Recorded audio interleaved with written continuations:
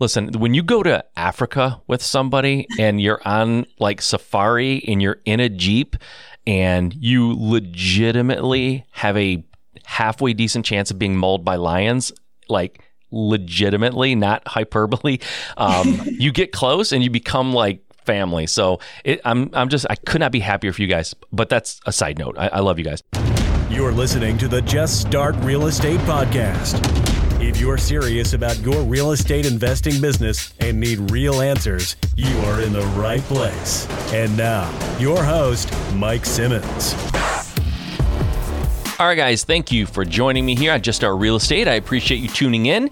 If you've never been here before, welcome. Hopefully, we will absolutely knock it out of the park for you, and you will love the show, and you will subscribe, and you will give me a rating and review, and you'll come back every week for more episodes and more good stuff. If you've been here before, if this is a show that you listen to all the time, thank you very much. I sincerely appreciate that. I know we have a lot of options in our lives, and you choosing to be here is awesome and very, very cool. So thank you for that.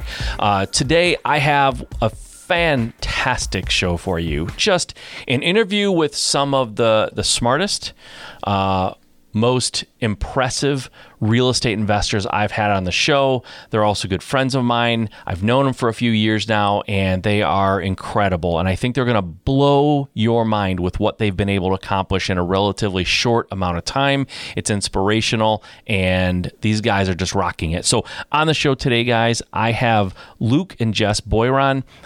They are a real estate investing couple, not company. Well, they're a company too, but a real estate investing couple from Toronto, Canada. Both Jess and Luke are lawyers who also hold an MBA. So they're just like super smart couple. Luke has been investing in real estate since 2007 on a small scale. And in 2016, Jess and Luke founded Bliss Realty Incorporated to flip houses. Since then, they've completed over $50 million in real estate deals before turning the age of 30. And their business has grown to be the largest wholesalers in Canada, operating in Toronto, Ottawa, and Montreal with 16 employees currently. In addition, they are growing their rental portfolio with a mix of short-term rentals and small multi-family properties in Ontario. They're avid travelers, and they are also expecting their first child. So they have a lot going on, and they are just rocking it. I mean, they are just scaling their business, hiring smart people, and just doing everything right. And it was a real pleasure to talk to them, and I know you're going to be inspired by these two. So without any further ado, I give you Luke and Jess. All right, Luke and Jess, guys, thanks for doing this. I appreciate your time. I appreciate you taking the opportunity to be on the show. It's awesome having you guys. First time. This is fun. Thanks for having us. Yeah, for sure. So I met you guys, I want to say, has it been 3 years or has it been 2 years since you joined at the time 8-Figure Flipping? Yeah. Was it 18 or was it 17? October 2018. Yeah, 18. Yeah. Okay, so yeah. Okay. Almost a couple of years now. And when you guys joined, it was right on the heels of Flip Hacking Live that year. You guys came in. You're from Canada, right? We talked about that a little bit in the intro.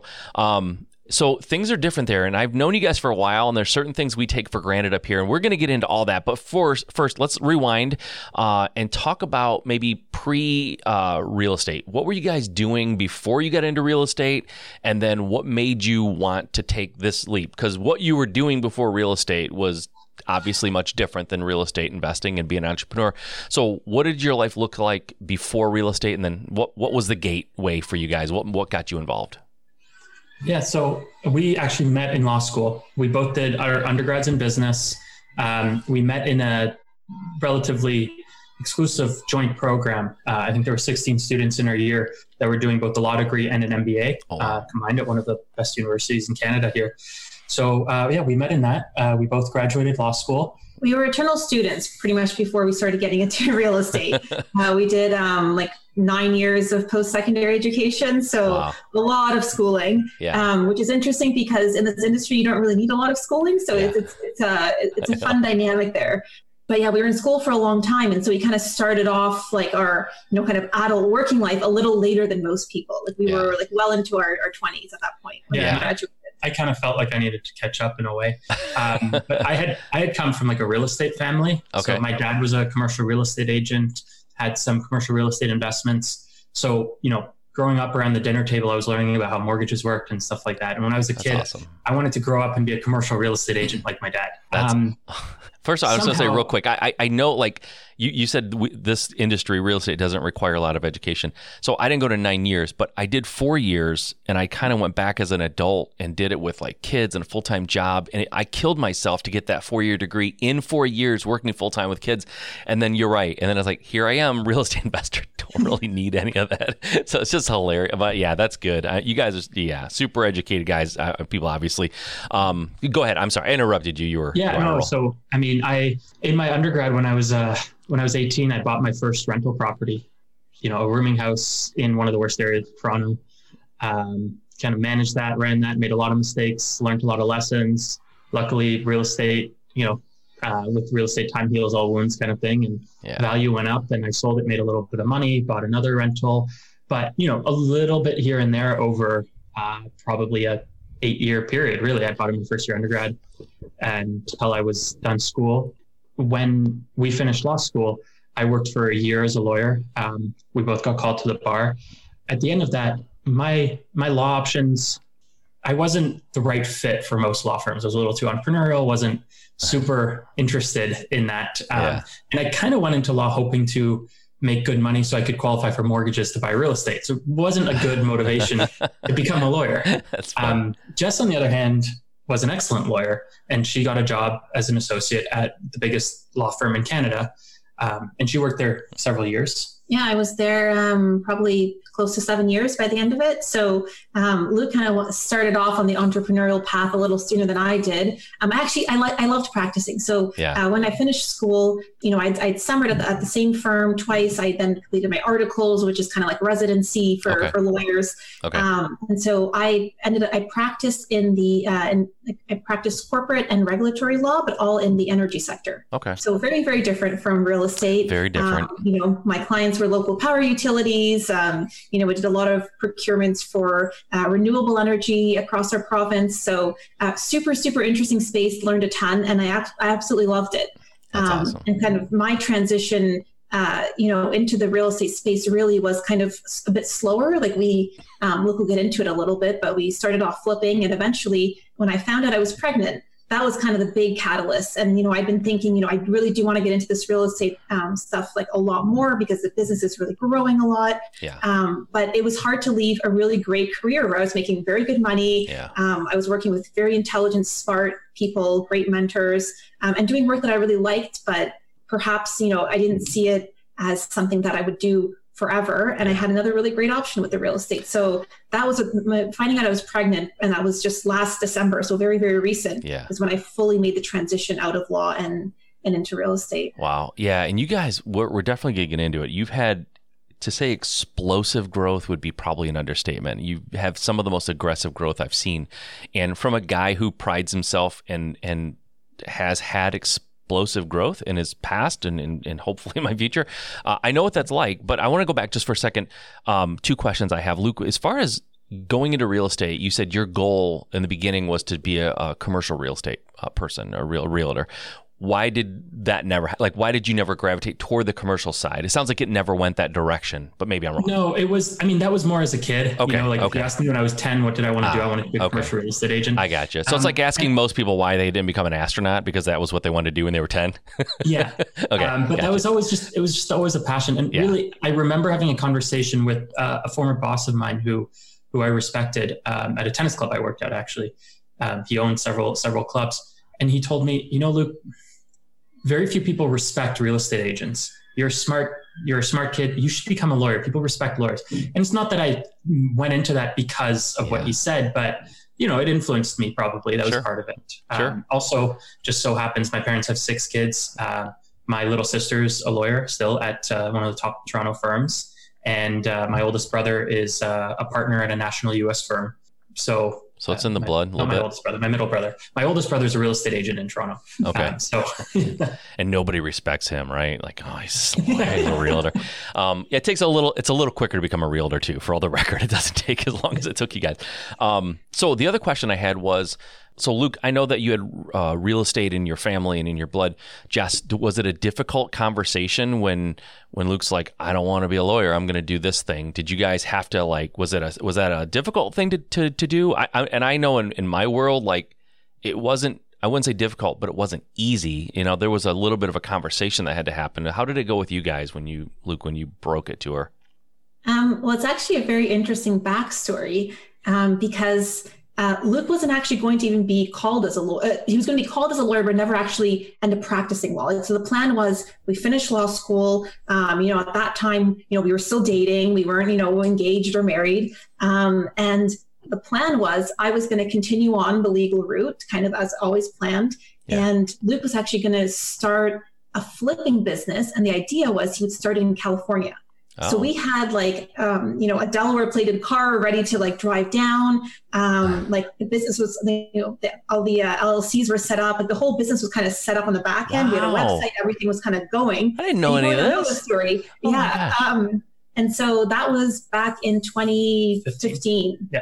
No kidding. And so I got a little bachelor apartment, right downtown Toronto. So I'd be close to work. Luke was going to move to California and we were kind of I was going to, finish my articling period, which is, just under a year, and then see if the business took off at that point, and then kind of reevaluate and see how we wanted to kind of come back together. Because I knew it was going to be a very strenuous, very, very busy 10 months for me and for him as well.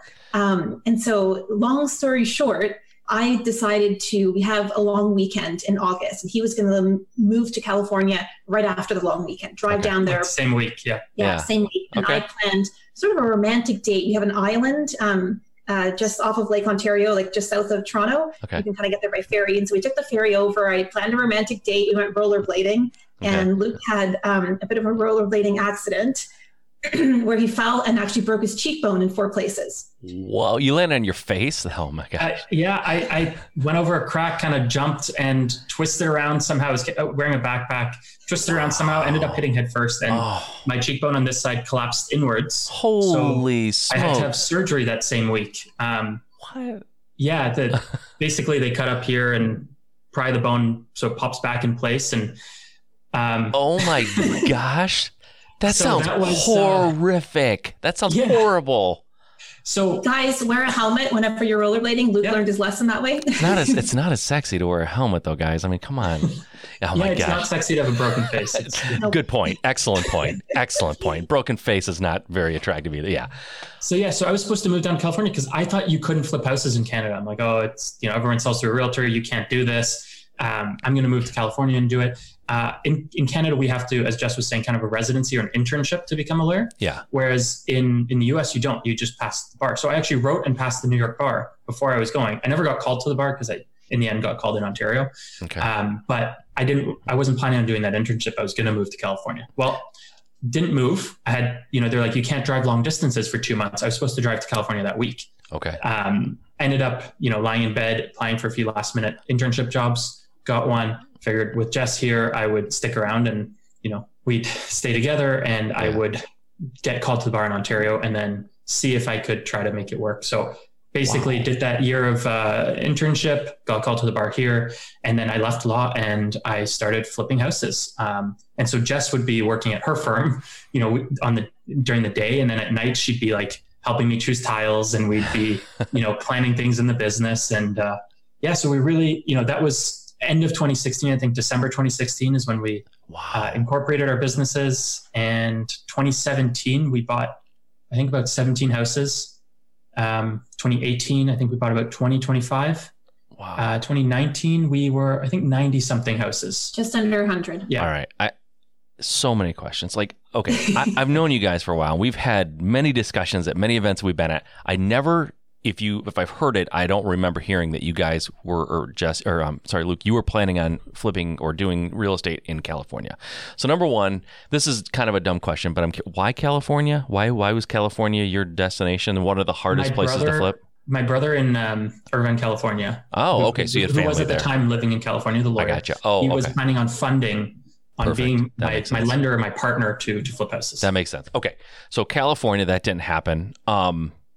You broke your face. That still freaks me out and blows my mind. The thought of caving in a face like that on the ice, I can't imagine how much that must have hurt. That's ridiculous. But then you started flipping. So what made you realize that you could flip in Canada where you were? Like you thought you couldn't, and then you did, like 17 houses later. That's a pretty good first year. I mean, it's a really good first year. What was the thought process or the mind shift for you? How did that, for you guys both, how did that work that you realized you could do it where you were? I think it was gradual. It was actually my brother, who's a realtor, helped me find some deals at the beginning. I mean, we were buying everything on the MLS. Yep. Now nothing's on the MLS. Yeah. But we were still finding some deals on the MLS. You know, some of the first two flips I can think of that we did once we were incorporated. One was a house that was listed kind of over I think it was Thanksgiving, a long weekend, and it was listed on. It was a realtor from another board, so not our local board. Okay. And so they had listed it on their board. It showed up on the public, MLS.ca version, but it hadn't yet been cross-listed to the local board. So the realtors who get their notifications weren't seeing it yet.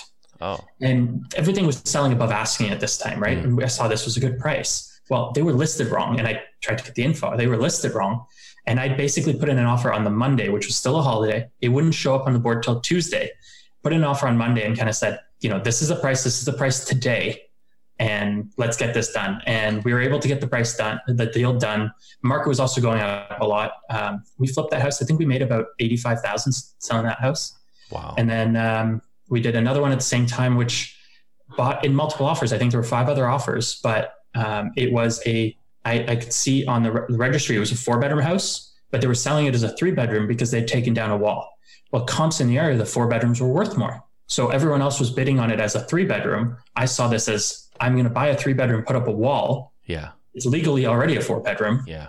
And I'll sell it as a 4-bedroom after some renos. And we did that. I think we made $65,000-$70,000 on that one. And they were just down the street from one another. So it was actually really great, like economies of scale, I guess, because like we could just drive to both and check in on renovations and all that. Yeah. So, I kind of threw out there jokingly, why would you go to California, one of the hardest places to flip in the United States? But I will say Canada has unique challenges that we don't have to deal with here in the States, things that we take for granted that we can do. You guys can't do it. It's a lot. In my estimation, on surface level, it's a lot harder to do it where you guys are doing it. So if I could, how much competition do you feel like, at least in the beginning, how much competition did you have? Not necessarily of people bidding on houses, because there were probably homeowners maybe, but like people who were trying to flip. Were there other flippers that were doing the same thing or trying to do the same thing? There are lots of flippers on the MLS. Okay. It was really when we shifted to private buying, where early on, now there's a little more competition, but where there wasn't much competition, because that is the hard part, to find deals privately. Right. Exactly. And so before everyone goes, oh, great, no competition, that must have been easy. Well, they also can't pull lists like we can pull and do some of the things that makes it so easy and automated for us. Like, how did you find deals privately in the beginning? And you don't have to give me any special sauce, but like generally speaking, what does that process look like for you guys? So, I mean, as you said, we can't pull lists at all. Privacy laws here restrict that information. It's protected. So there's no, list source. You're not buying lists of leads with their phone numbers and addresses and absentee owners. None of that. You're not getting any of that. But we did find out, early on, I think our first few deals that were private were from, Google Ads, the online stuff. Yeah. You don't need any privacy, right? You can target people in the same way, essentially. Sure. So I think it was mostly Google Ads for the first while that we were doing. As we've expanded, we've had to grow to add in different marketing channels and things like that to scale. Are you guys doing direct mail now? Are you able to, did you figure out a way to do that? We're trying to, actually. Yeah. It's something we're working on right now. Okay. But the big thing is we've also done, we'll pick specific neighborhoods where there's a lot of rundown homes, and we'll do every door direct mail. Yeah. That's, hitting every house in the neighborhood. You guys can do that too. You don't have to, because you can pick the specific houses that show motivation. Yeah. So you're hitting way more people because you're hitting everyone. You might be hitting a tenant in that house, right? We don't hit apartments because of that, but you might be getting tenants in that house. But at the same time, when you do find the right person who's motivated, they probably don't have 30 other people's postcards. Yeah. Yeah, exactly. Which is great. I mean, that's cool, but like the barrier to get there is so high for you guys. With us, it isn't. So what was the first market you invested in again? What city were you in? Yeah, we're in the Greater Toronto area. So we've been going, basically an hour and a half in every direction of Toronto. Okay. And what is like, just to give people some sort of an idea, because you mentioned a couple of profits that you had, but what is the average house price, or like maybe what's the price that you guys buy for on average, and what does it sell for on average? Yeah. So we, our average price in the city of Toronto itself for a detached home is 1.4 million, but that's not our norm at all. The first few houses we did, I think we were buying in the low fours and selling in the low sixes. Okay. After, $70,000, $80,000 renos and private money and all that. I would say now our average deals, we're buying most of our stuff, again, not in the city of Toronto, we're outside of it mostly. So we're usually in the 200,000 to 600,000 on our purchase. And since we're mostly wholesaling now, it's, not necessarily the rehab after. Sure. Okay. But actually, to show the range, a week ago, we bought a house for $160,000 in Hamilton, which is just outside of Toronto. Okay. Very 630 square foot house on a 35 by 40 foot lot. Very small house. Wow. And then at the same time, Friday, we closed on a house that we sold for $1.3 million in Toronto. That is range for sure. It's a huge range because it's in the smaller towns, you're looking at much lower price points, right? Yeah. And so a lot of buy and hold landlord investors are really active in that space. The flippers, if we get a really great deal in the city, I mean, there's a huge potential margin there, right? So if we get it low enough, on the wholesaling side now, if we, assign it to them low enough, the spread is really, really big. You just have to come up with a lot of cash. Yep, absolutely. So Jess, what is your, I know right now you're, I don't know if I didn't mention it yet, or maybe we did, but you're about to give birth. You guys are going to have your first child. Congratulations again, of course.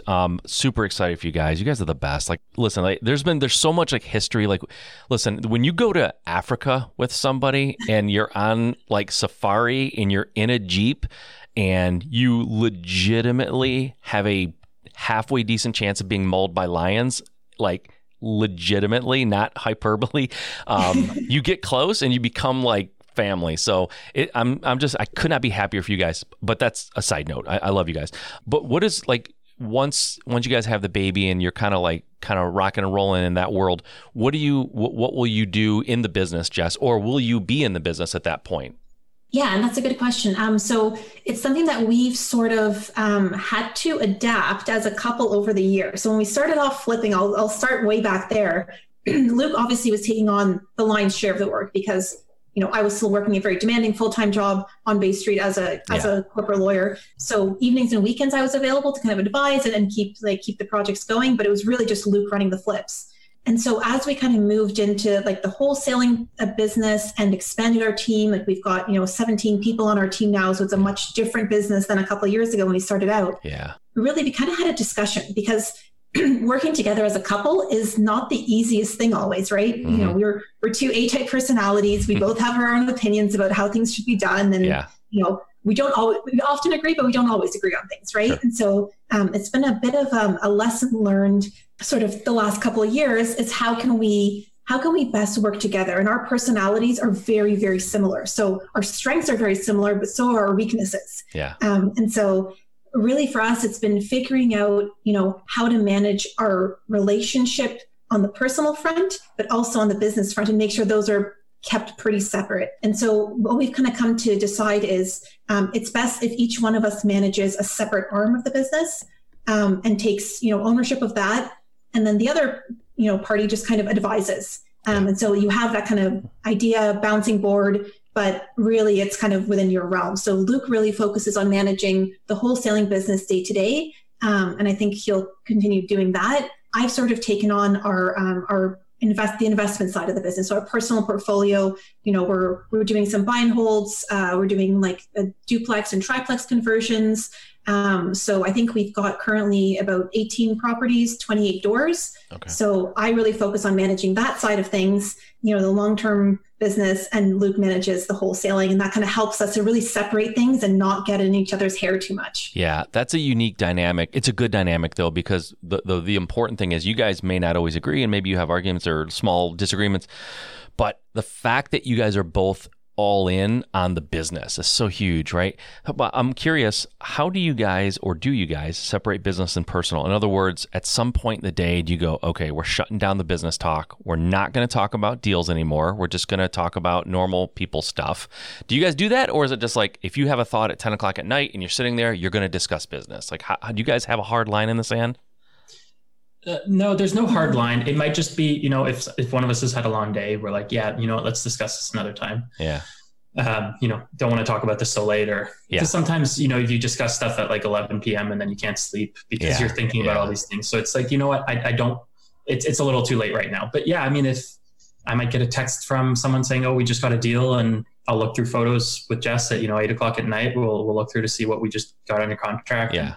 And that kind of stuff. Okay. And that's the thing, is we're so passionate about it that, we end up kind of just giving in sometimes, probably a little too much. I think with the, with the baby, I think we'll have to be a little more careful. Yeah. But the business is really important for us. And, as an entrepreneur, all of us kind of know, this is our livelihood. Like we've worked our butts off to get where we are today. And so you have to kind of keep that momentum going always. You can't just kind of say, okay, well, I'm going to take a break now because you're the one that's in charge, right? We're managing people, we're managing businesses, we're managing, clients, buyers, sellers, all of it. People kind of look up to us for decisions always, right? So it's one of those things where I think we are actively trying to step away from, a lot of the minutia and the day-to-day of the business, because we do have a team in place now that can handle a lot of that. But there's always that little bit of pressure, within yourself, where you're like, maybe I should just look into this other thing, or, let me just chat with my acquisitions rep on this one. So I think, I have, maybe there's a better way to approach this deal, or whatever it is. Right. Yeah. So it's just about managing ourselves a little bit. And that's kind of where we are now, is managing what our expectations are and how, we want to work with our team, and where we draw that line, because it's very hard to draw that line really hard in the sand. We found, at least. It is. It's tough because you're both in it, right? Like if one of you was totally not in it, there might be a point where you go, enough, tonight, we got to be done. But I get that. You're both entrepreneurial that way. I want to give people some idea, because it would be a really disservice to not only the people listening, but to you guys, if we didn't talk a little bit about what's happened to your business over the last year or two, right? So when I met you guys almost 2 years ago in, I think you said October, November of 18, right after Flip Hacking Live, what did your business look like? Give me a snapshot of 2018, November 2018. What did your business look like at that point in terms of volume, the size of your team, what you were focused on, and that kind of thing? For sure. I squeezed into, at the time at Flip Hacking Live, I joined right into the 8-figure flipping level. Yeah. Now I guess the 7-figure club. Yeah. By the way, that's for people who are at 7 figures trying to push to 8 figures, for the record, guys. So they were not inexperienced when they joined. Yeah. So we were lucky. We had in our business, we had an acquisition rep and an assistant, and that was it. We had done something 2018. We had done some big deals on some big flips. Yep. And we were looking at maybe, with those, maybe $800,000 in gross profit. So we weren't fully at the $1 million mark. Okay. But we were on track and growing. Yeah. And we had figured out how to buy houses privately. We had figured out how to wholesale them and how to get good deals on properties. So the problem was, I didn't know much about hiring people. We didn't know how to build a team. So we knew how to wholesale now, right? We didn't join, a lot of people are starting off. They need, the video vault that you guys have to learn how to join, how to start wholesaling, how to start flipping, how to do all of those things. We're not the best flippers, but we're good at buying houses, and we had figured that out. We didn't know how to build a team, and that's really what we joined for. So when you were back then, before we go any further, what was your volume in 2018 in terms of number of deals? I think it was something like 25. Okay, 25 deals, and you had 2 employees, basically 2 team people on your team. Okay, cool. Yeah. All right, go ahead. So 3 of us, I guess. 3 of us at the time that were in it full time. Yep. And then I actually remember going to you at the Keystone meeting. Jess and I were at the Keystone meeting in Colorado. Yep. And we went up to you and we said, "Hey, Mike, I've been meaning to, make a training manual before hiring more people. Could you just send me all your training material?" And you're like, "We could, but ours is a little dated. This other Becca, would be maybe a better person to go to." And we went to her and she said, "Yeah, I can send it to you. But, you might not be the right person with your personality, with your, if you look at your strengths, you might not be the right person to put this stuff together. You should be hiring, a sales manager. And so that's kind of the path we went. We had that assistant. It was actually shortly after Flip Hacking Live. I went to Flip Hacking Live knowing that my assistant wasn't the right fit. Let her go after coming back, but I knew before even going. Hired another one, and then still have the same acquisition manager in Toronto since for a little over 2 years now. So we hired a sales manager who had a lot of experience in hiring and training people, who's become my COO now. He's great. He's helped us a lot with a lot of things. And we started scaling, and it was hiring lead managers because at the time the acquisition rep was also taking the lead calls. Yeah. And kind of not doing the greatest job of it because you're writing on McDonald's napkins in the car.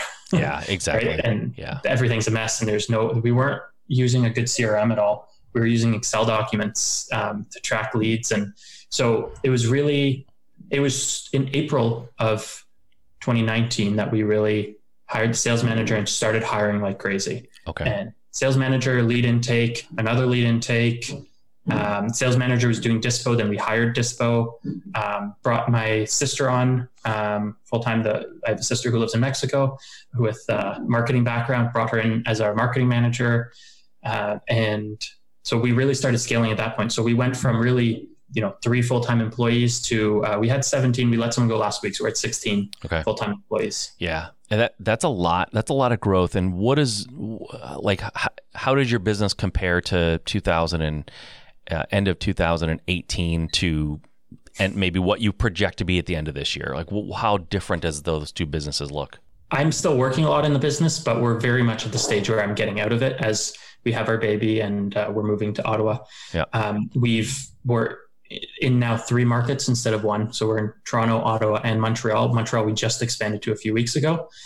It took us a long time to find the right rep in that market, in part because it's bilingual. Yeah. We really wanted a good French-speaking rep. Yeah. And so we went, we were doing maybe 2 deals a month, and now we're doing, more than 2 deals a week. Yeah. Right? We're doing probably 12 to 15 a month right now. And with the Montreal rep on, it should go up from there. So your business has basically, you're 4 times the volume. You're in 2 new markets, and all that's happened since April of 2019, approximately. That's where the hockey stick started, April. So that was like basically a year ago. In a year, your team went from 3 to 16 now, 17 going, just moved to 16, 3 markets, and you 4x'd your business basically. You got 4 times the amount of leads coming in.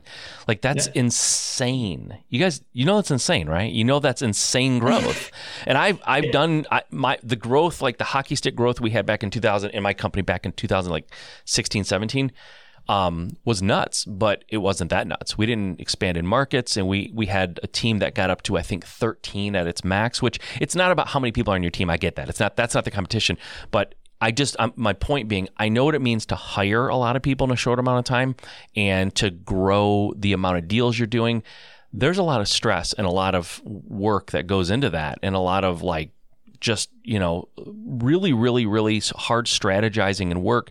And it's not easy. And the fact that you guys have 16 of the 17 people is pretty good, because our churn was insane too. Like we were growing and we were churning people in and out because bad expectations. Like how hard was it when you guys started hiring? Because hiring is not easy. There's a little bit of luck, and there's certainly some skill and technique to it, but it's hard to, like, you guys are like a train that's just flying down the track, and you're trying to add people and get them up to speed so they can help keep the train on the track.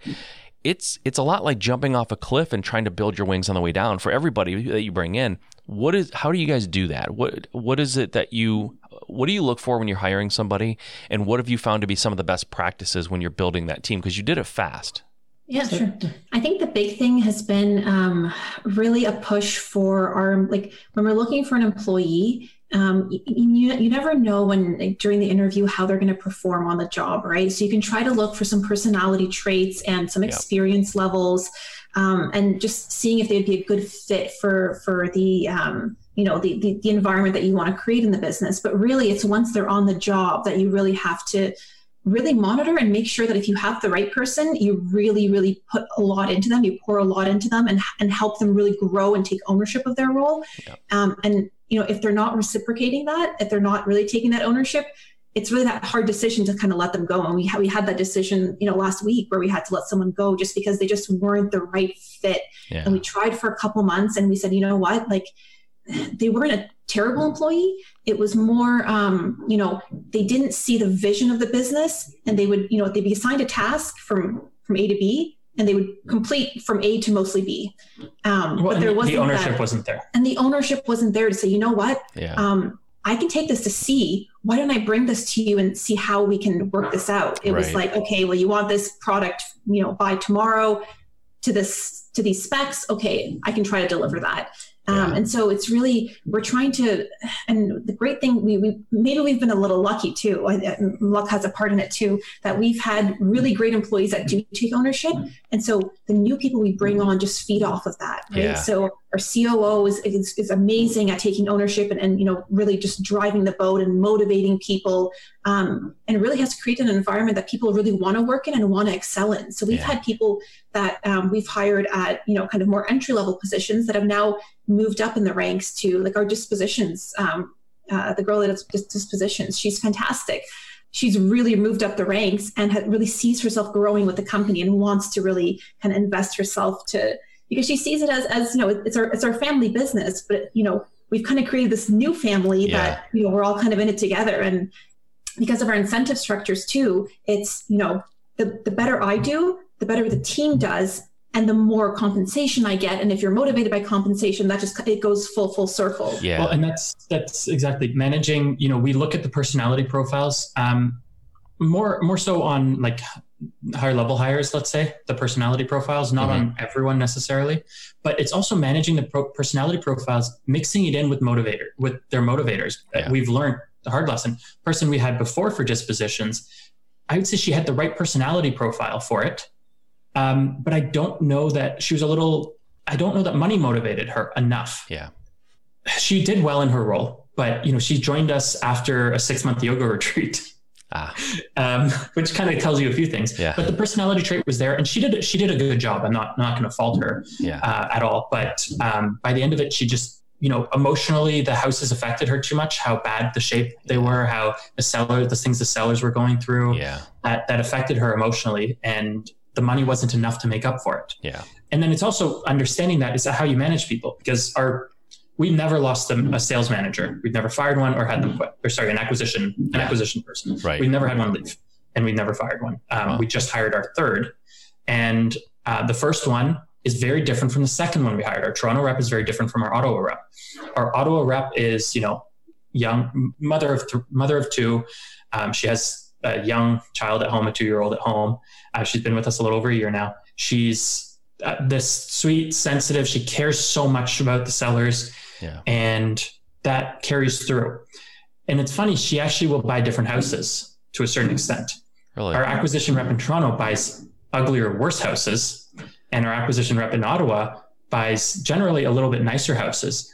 And our acquisition rep in Toronto will do everything he can to not leave an appointment without that contract signed. Whereas the one in Ottawa has a much higher chance of them coming back to her because of how much she clearly cares. Yeah, because of that personality. So exactly. The personality will carry through, but it's also the conversation we have with them. When we're talking to our Toronto rep, it's very much like, let's see if we can get them down on price. Let's squeeze a little more out of this kind of thing. Yeah.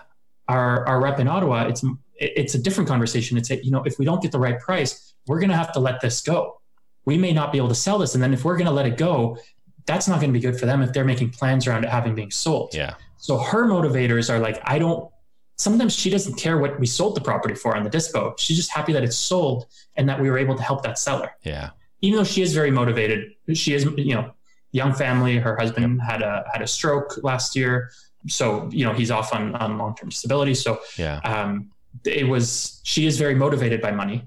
And that is able to make up because she does form emotional connections. She's had sellers cry in her arms and all of that. Whereas Ron Rep is a little bit more down to business, or he'll talk sports or something like. He'll build different kind of bonds with people. Yeah. So just two different kind of people, and we're careful around the words we use.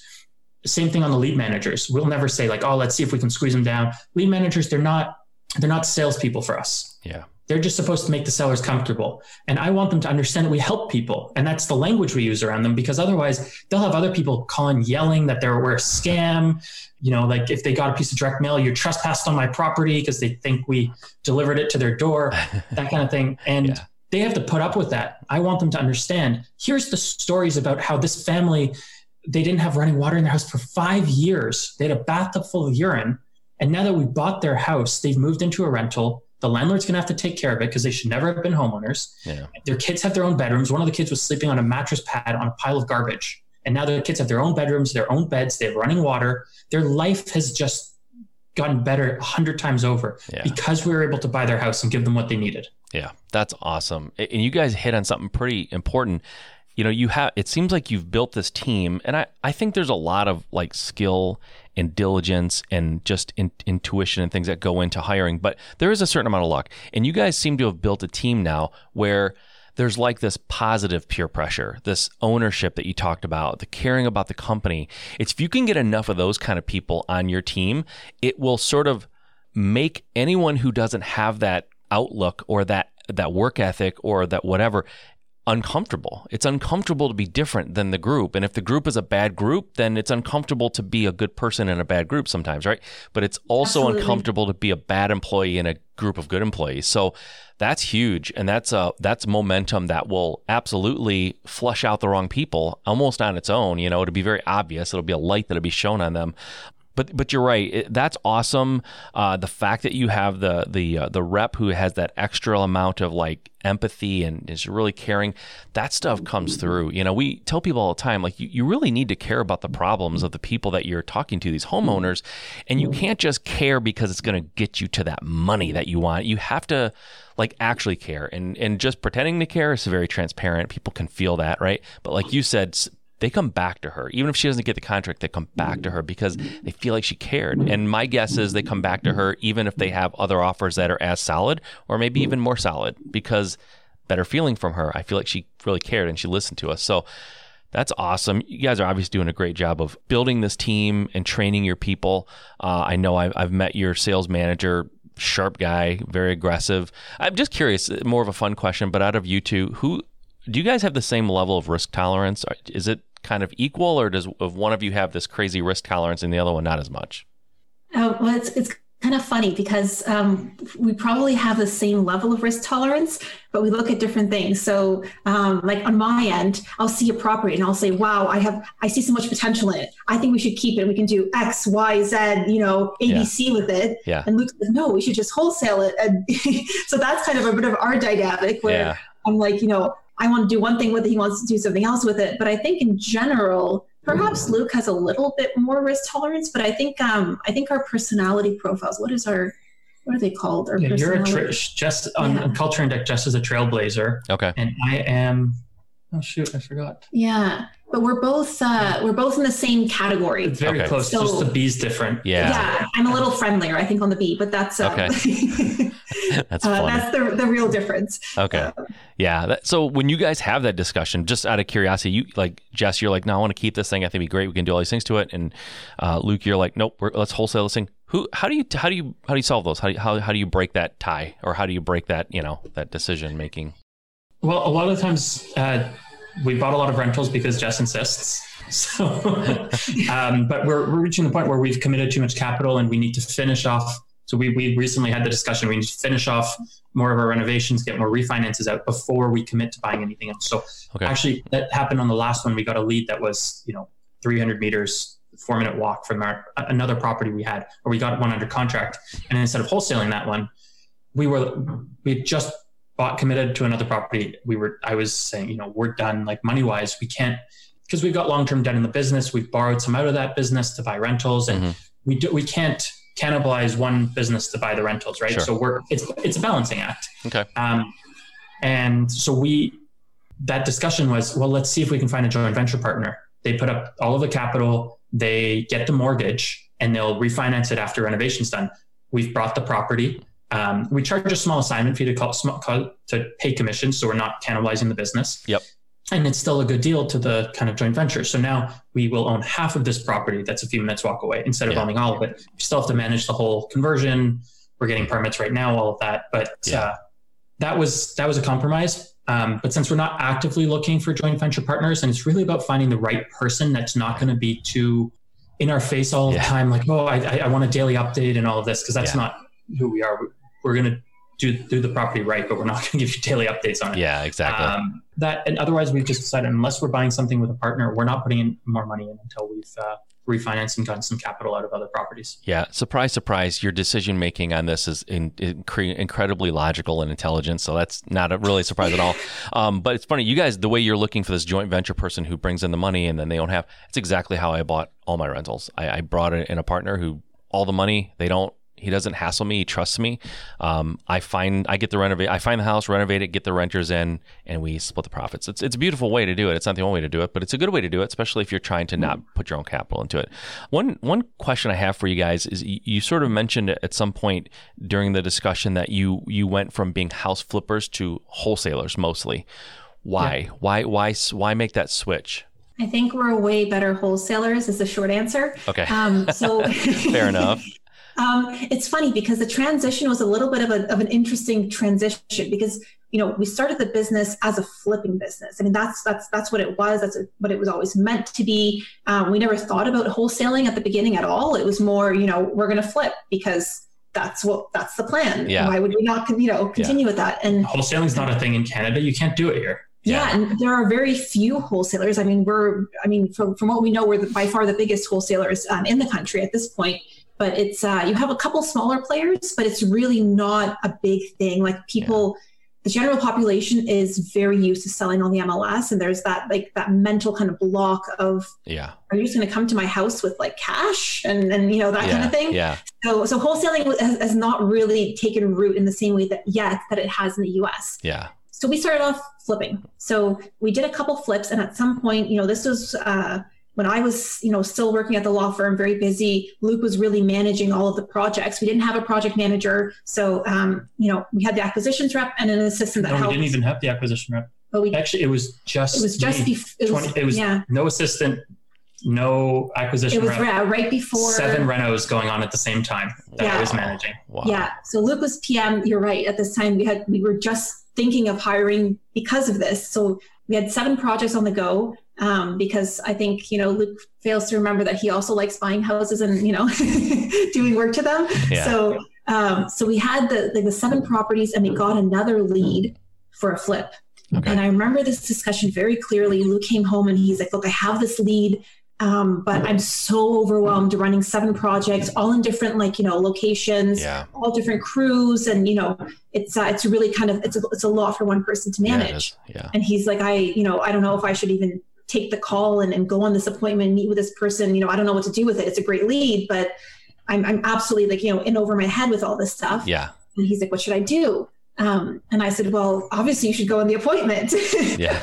I mean, we'll figure that out later, right? The whole thing is let's get the property and then we'll figure the rest out afterwards, right? We've always figured it out. I mean, we're entrepreneurs. We'll do something with it. Yeah. So totally. Luke he went on the appointment, got the property under contract, came home and was like happy, but also a little upset, being like, hey, I got this. I can't stop buying houses. What do I do? And the wild thing was, I had realized I had stopped my Google ads at that time because I was too busy. Okay. And somehow so I was like, well, I got this lead recently. This must have been one of my first organic leads. Yeah. My website must be ranking now. So I start searching search terms and I see my website come up and I saw another one that I hadn't recognized from someone else. So this was 10 p.m. on a Friday. I think Jess was out and I was like, whatever. Jess and I weren't together. I was working. So I call this number at 10 p.m. and the guy answers. And this was the day I got it. I got it on a Friday. I come home at night. Jess was either at a work event or out with friends.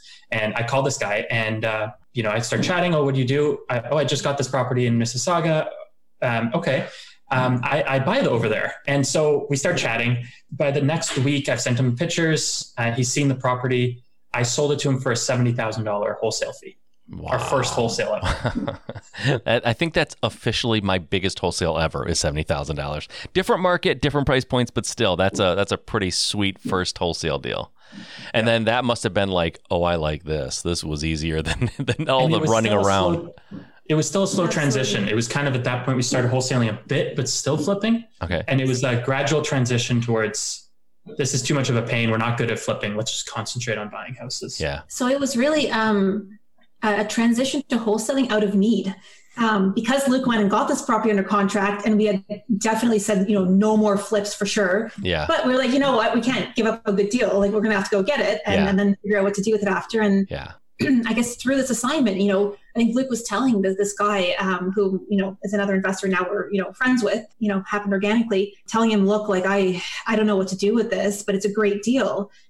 So that was kind of an assignment out of necessity, and we kind of became wholesalers out of necessity in that specific point in our flipping career. Yeah. Yeah. And I think it took us some time to realize how right it was for us, but I remember the conversation with him. Well, in the end, it took him, 9 months to flip, but he made $111,000 in the end from his numbers that he told me. Wow. That is a really good deal.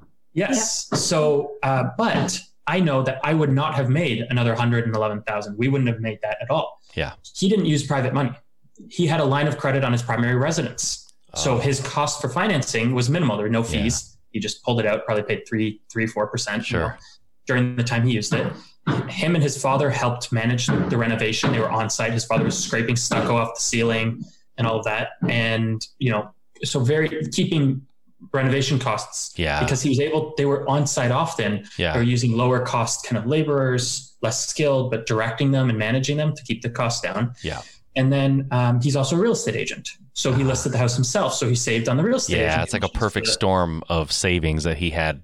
That he exactly. So I would not have made another $111,000 doing all of this work. He was able to. So that's when I realized, wait a minute, not many flippers are using private money here. They're usually doing a couple deals a year, and they're using cash or family, friends money or traditional mortures. Yeah. They're saving all of that money so they can just give me that money. Yeah, exactly. If I can bring them a deal that would have otherwise worked with me with private money. Yeah.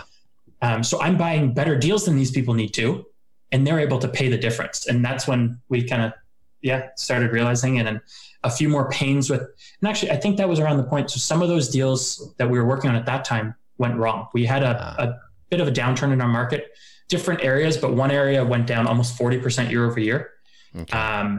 Because it had gone up almost 40% year over year. And then the government changed a bunch of rules and the market got stagnant. This was one property in Whitby. The market went down a lot in that area in 2017.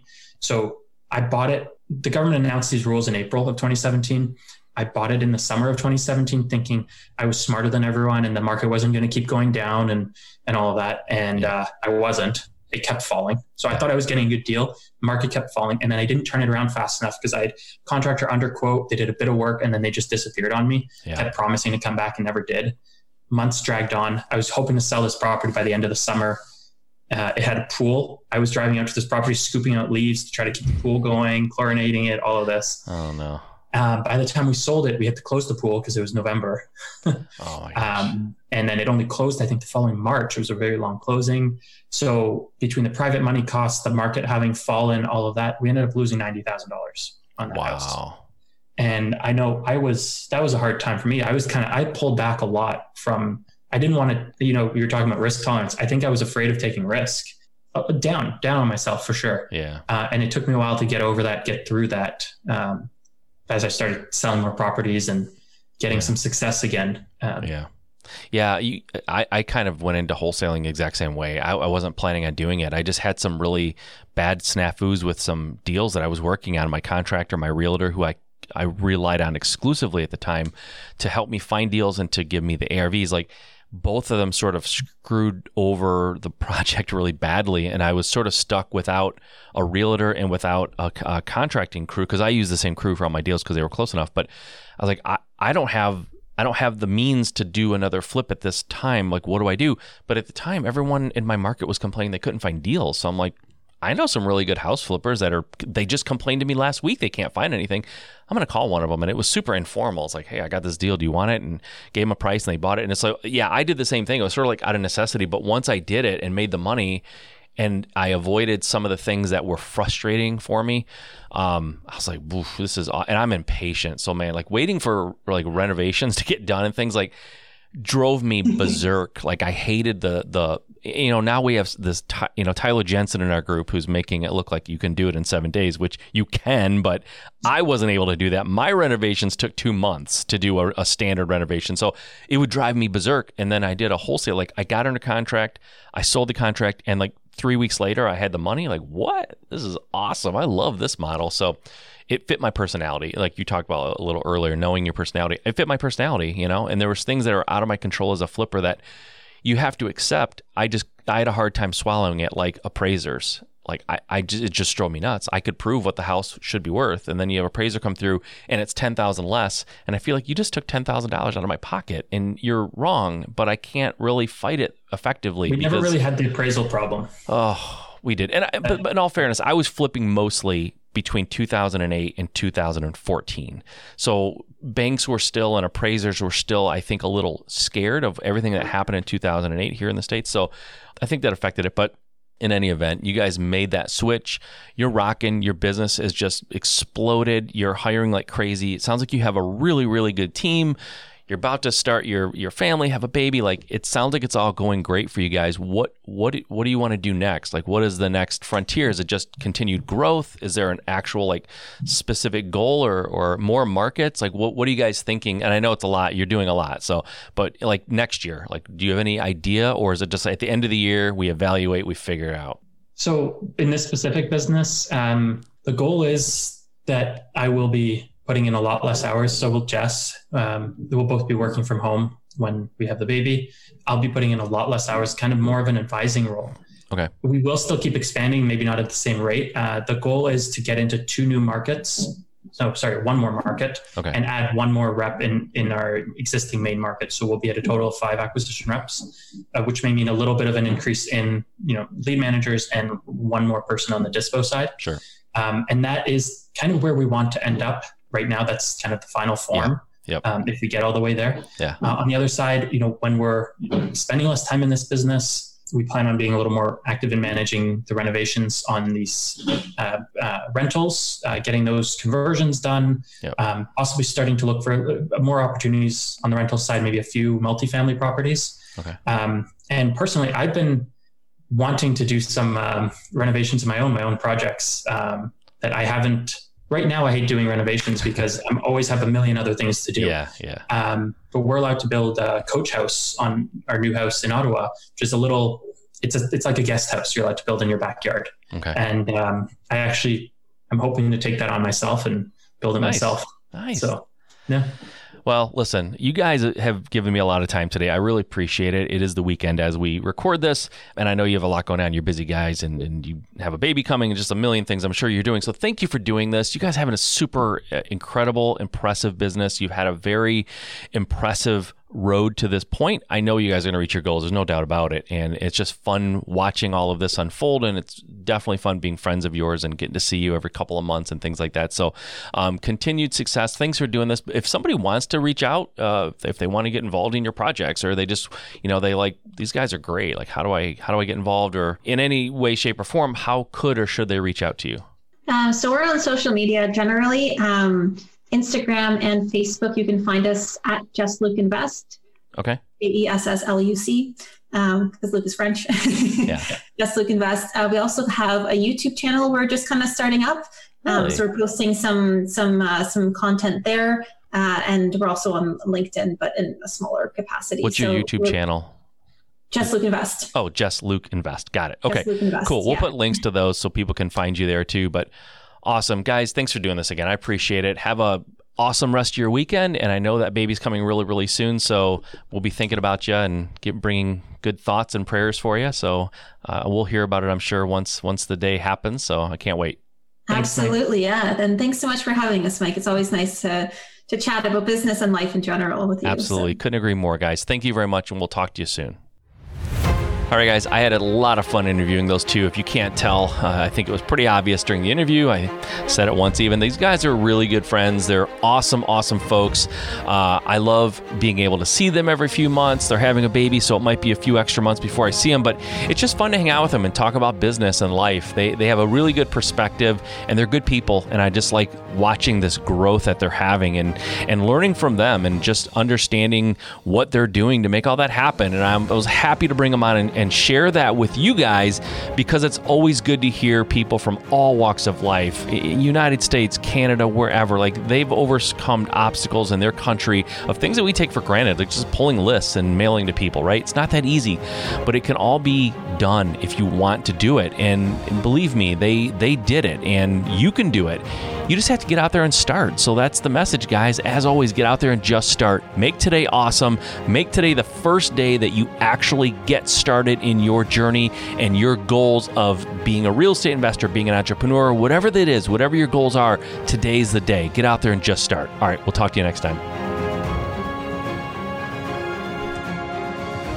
Okay.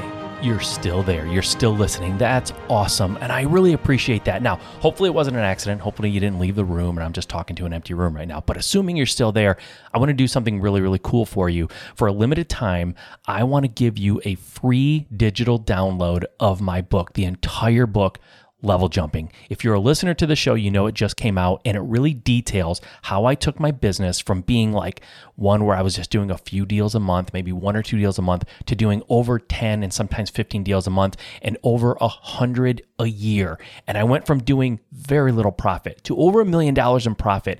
And I made that transformation in a 12-month period. And this book talks about what I did, the steps I took to transform my business, and how you can too.